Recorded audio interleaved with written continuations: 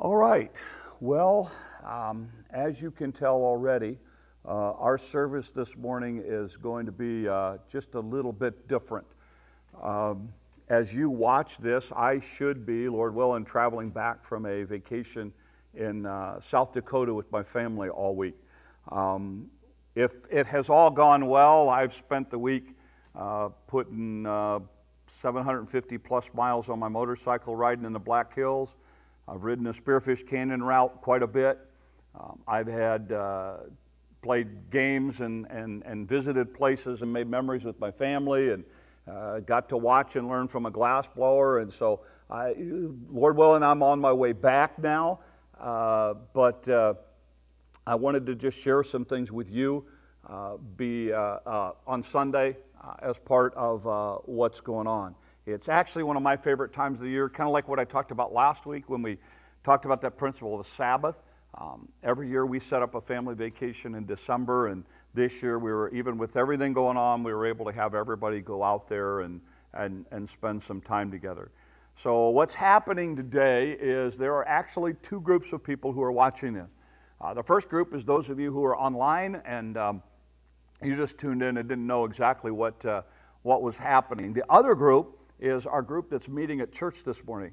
And in the past, we've done different things. When I don't go on vacation a lot, I don't miss a lot of Sundays, but when I do, we do different things. And we've done testimonies before. I've had the board members speak. We've brought in speakers. But in light of everything that's going on right now, we just decided that when I was gone this Sunday, we were going to go ahead and do testimonies on Sunday morning. And it's one of the times I hate missing because I always enjoy listening to the testimonies later. But I just talked to the board and said, you know what, how about if I record our testimony, something that I want to say, and you can just kind of play that at the end. So to our folks who are here on Sunday, you're watching this after you've had a time of singing and praying and listening to testimonies from one another. And so now you get to listen to mine. One of the things that I wanted to share with you is this idea that comes up in the book of Proverbs. There's an interesting passage in Proverbs 22. It says, "Remove not the ancient landmark which your fathers have set." And it goes back to the way that they used to mark land in the Old Testament time. And what would happen is, in our day and culture, we put up fence or we run fence lines and things like that. But in their culture, what they do is they go to the corner of their property and they set up a big pile of stones. And what would happen is, from time to time, people would want to increase the size of their land, so they would slowly over time keep moving the pile so that their neighbor's land went down and their land size went up. So ultimately what they started doing is they started making two deeds. They started making a public deed that said, I own this land, and then they would make a private deed, and they would put it in a jar and bury it below the stone. So if there's ever a question, they could remove the pile of stones, dig down, and the deed should be there. And that was a way to know whether or not the marker had moved. In our culture today, we get out surveyors and we have survey stakes and GPS and all of that. But it was an interesting principle because the writer in Proverbs takes off on that idea and he says, look, don't move landmarks that have been set. Now, we're going to see it in the life of the children of Israel. When they actually get into the promised land and they cross the river Jordan, one of the things that's going to happen, and we're told about it in Joshua chapter 4. But one of the things that's going to happen is when the river parts for them and they walk across, Joshua says, okay, here's what we're going to do. We're going to take a pile of stones, 12 stones, we're going to put them in the middle of the river. And then we're going to take another pile of stones, we're going to put 12 stones up on the bank. And what's going to happen is when the river finally comes back and goes over top of the stone, nobody's going to see the private marker. But the public marker sitting up on the bank, everyone will see. And Joshua's very explicit. He says, I don't want you to worship it. I don't want you to make a big deal of it. But what I do want you to do is, down the line, as you're with your kids and your grandkids and generations to follow, and they ask you about that pile of stone, I want you to tell them the story of what happened here. And so it was kind of a principle that was being laid out in this idea of there's a private marker and there's a public marker. There's both. When we get to the New Testament, we see it, by the way, in salvation. We see the idea that we believe that an individual must come to a point in their life where they realize they need a Savior and they put their faith and trust in Jesus Christ. And that is a private decision. It's a private decision anyone can make at any time. And so we believe that is a very private thing between you and God. But there's a public aspect of it as well. One of the public aspects is communion. Each week we have communion here. And it is a way in which we publicly together declare our faith and trust in Jesus Christ. And we're reminded of his sacrifice. Another public marker is baptism. We encourage people, after they put their faith and trust in Christ, to follow the Lord in baptism. Because baptism is a public statement of something that's happened privately. And so, in much the same way, you see this idea of public and private. You see this idea of internal and external. And so, I think it's important for us as individuals in our own lives to do the same thing. To set up public reminders, external reminders, and also private reminders. So as I was looking back and just thinking of some markers, some stones, some things that I'm grateful for as I look back over this ministry, I just wanted to kind of share those as my testimony. These are kind of public things, public markers, I guess, that I have set up, that I'm incredibly grateful for. For those of you that don't know our story, we came here in 1992. I was raised primarily in big cities, so my teenage years were spent in Detroit and Chicago. And so I knew very little about country life. I had served before I came here, I had served as a Christian school teacher. I had served in a full-time year-round camp ministry, teaching counselors and working retreats and doing promotion for them. And then I had spent about 5 years as a youth pastor in Sioux City. And so when I came into this thing, what happened was this was the first senior pastorate that I had. And it's been the only senior pastorate that I've had, where I've been the senior pastor. And that happened in 1992. Here's a picture. Every year we take a Christmas picture with our family. So this was my family and I in 1992 when we came to this church. That was 28 years ago. I've got the two boys, Joshua, the youngest, and JT is the oldest. This was our family picture last year. And since then we've added two. Both the girls were pregnant, and so we've added two more sons to the mix. So now the boys, once again, we have more boys than girls. But we added Alden and Jethro this year. So actually this week in South Dakota, we've had all of us. So that's been quite an adventure with two little ones and Claire, and then all of us together. But one of the things that I found here was family, and that was a big deal to us. Not having family around, not having Gene's folks are out on the coast, out in Virginia. My folks were in Texas, so we didn't have any family close. One of the things that we found here that I'm so grateful for was family. The board was willing to take a risk with a very, very young pastor, someone who had not been a senior pastor before. They were willing to work with me, to really believe in me, to give me a chance. What I really appreciated is the idea that they just accepted me as I was. There were a lot of rough edges. Now, since then, I've mellowed out completely, but there were just a lot of really rough edges, but they were willing to take me as I was and work with me and just give me the freedom to fail and try things, and we learned and grew together. And don't, we're in a great spot right now, but there were some really tough days. And I had a group of guys who really stood behind and supported me. And over the years, that's one of the things I really appreciate about this place is its family. It's not just a tagline that we use, but I mean, it really is, and it really does function as a family where we just accept people as they are. We expect them to grow and change, just like we expect ourselves to grow and change. We have such a varied group. We've got everything from young married couples and young families to to older folks who are great-grandparents. But one of the things that we are so grateful for, my wife and I speak for her too here, is just the idea of the family atmosphere. That my kids grew up in a world in which they had so many adopted aunts and uncles and grandmas and grandpas and people who really embraced them as their own. That family side is so precious to us now. And on the other side of it, it's been great, but it's also been difficult. Because when I came here, I didn't know anybody. And when I did funerals, I buried strangers. And now it's at a point where I bury people I'm very close to, people who are family. And that's harder. That's harder as you continue on in this thing. The other thing I think that, one of the other things that I think we're so grateful for is the authenticity. We're just a group of flawed people. And one of the things that I appreciate is the idea that people can be honest about their feelings, about their struggles, about what's going on. I go up to somebody and say, hey, how are you doing? And they go, I'm doing lousy.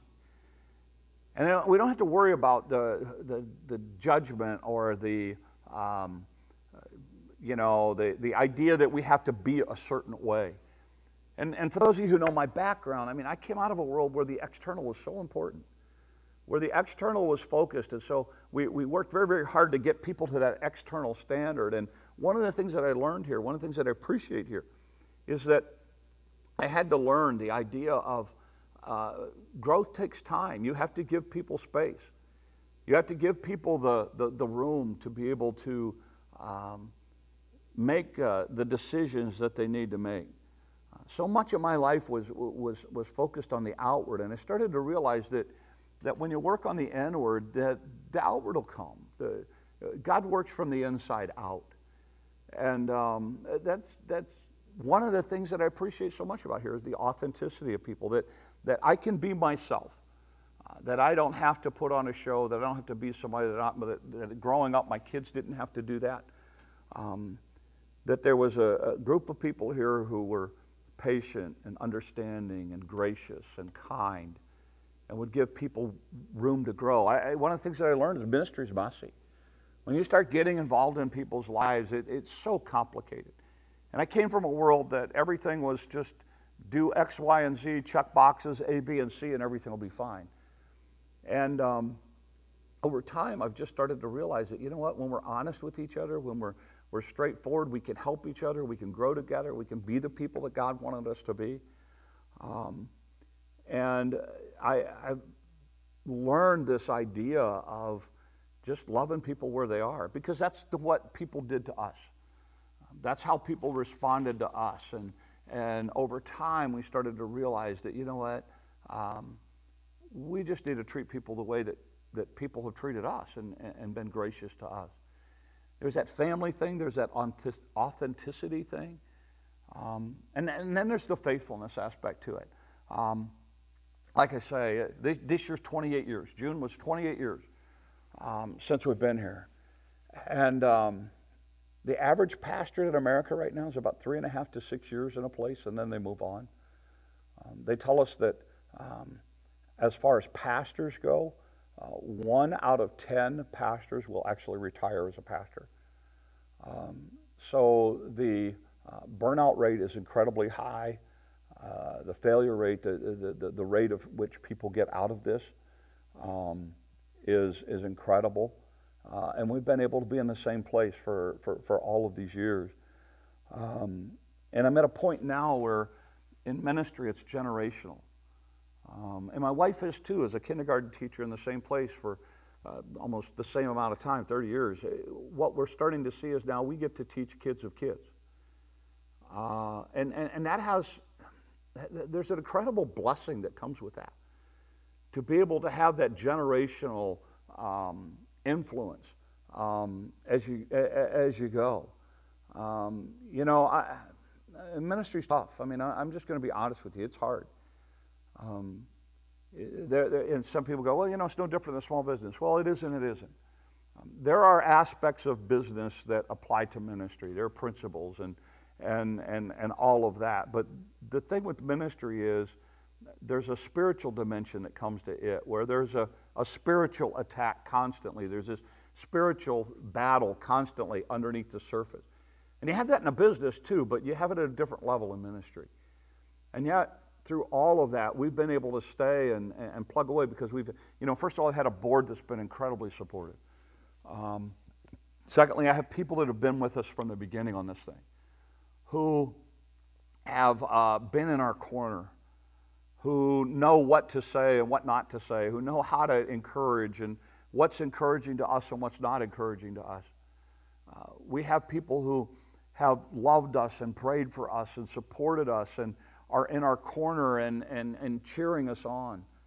And so the faithfulness part of it, even during the tough times, even during the hard times, it was somewhat easy because we had so much support behind us, and we still do.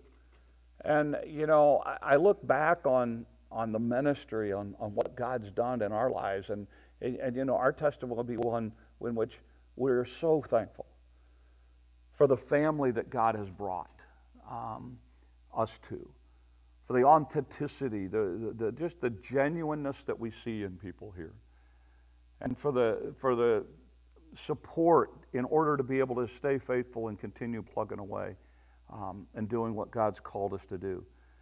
So, my testimony, and I guess the thing that I would challenge you with this morning is this idea.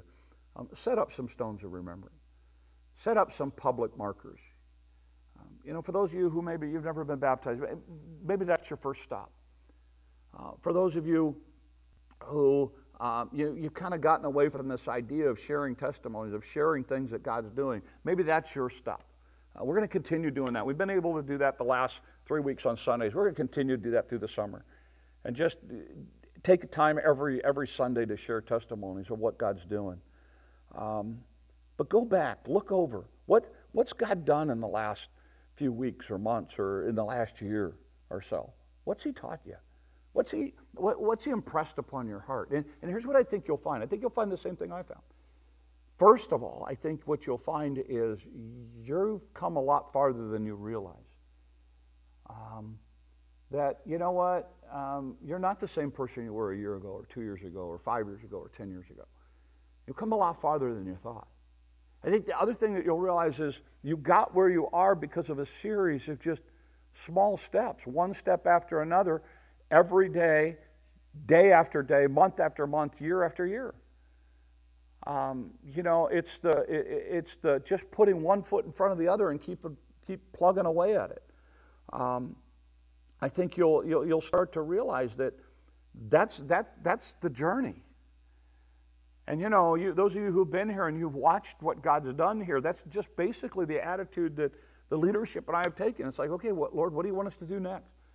And it's just one small step after another. And before we know it, we find ourselves looking back going, how did we get here? And we realize it was just a series of God working faithfully all the way through the process.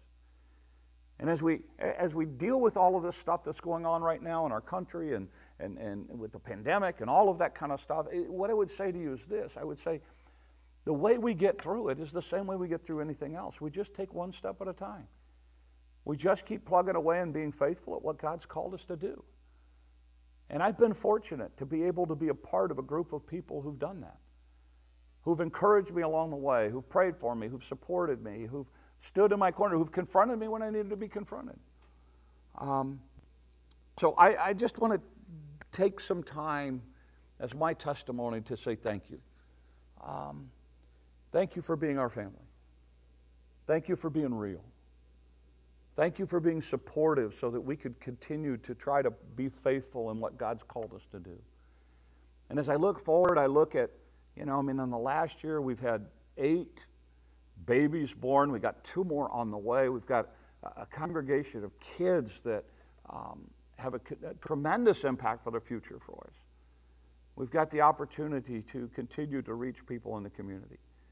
And God's, you say, what's next for us? I don't know. We just take the steps that are in front of us, and we take a series of small steps and we let God work. And I'm just so grateful to be able to be a part of it this morning. So my testimony and the testimony of my wife and I is thanks for all that you've done.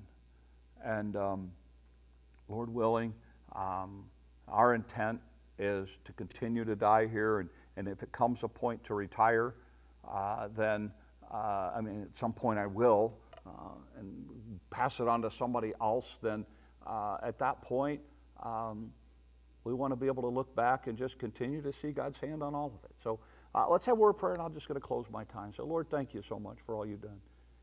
Lord, for the people you brought here, for the people who have become our family. Lord, may we love each other. May we care for one another. May we reach out to those in our community and those in our world that, Lord, they would be able to see not only our love for you, but our love for one another. And Lord, may we allow ourselves to be used, and may you use us, Lord, to be able to share with others that which you have so incredibly done in our lives. And we'll give you the honor and the glory and the praise. These things we ask in your name. Amen. Well, that just ends my short time.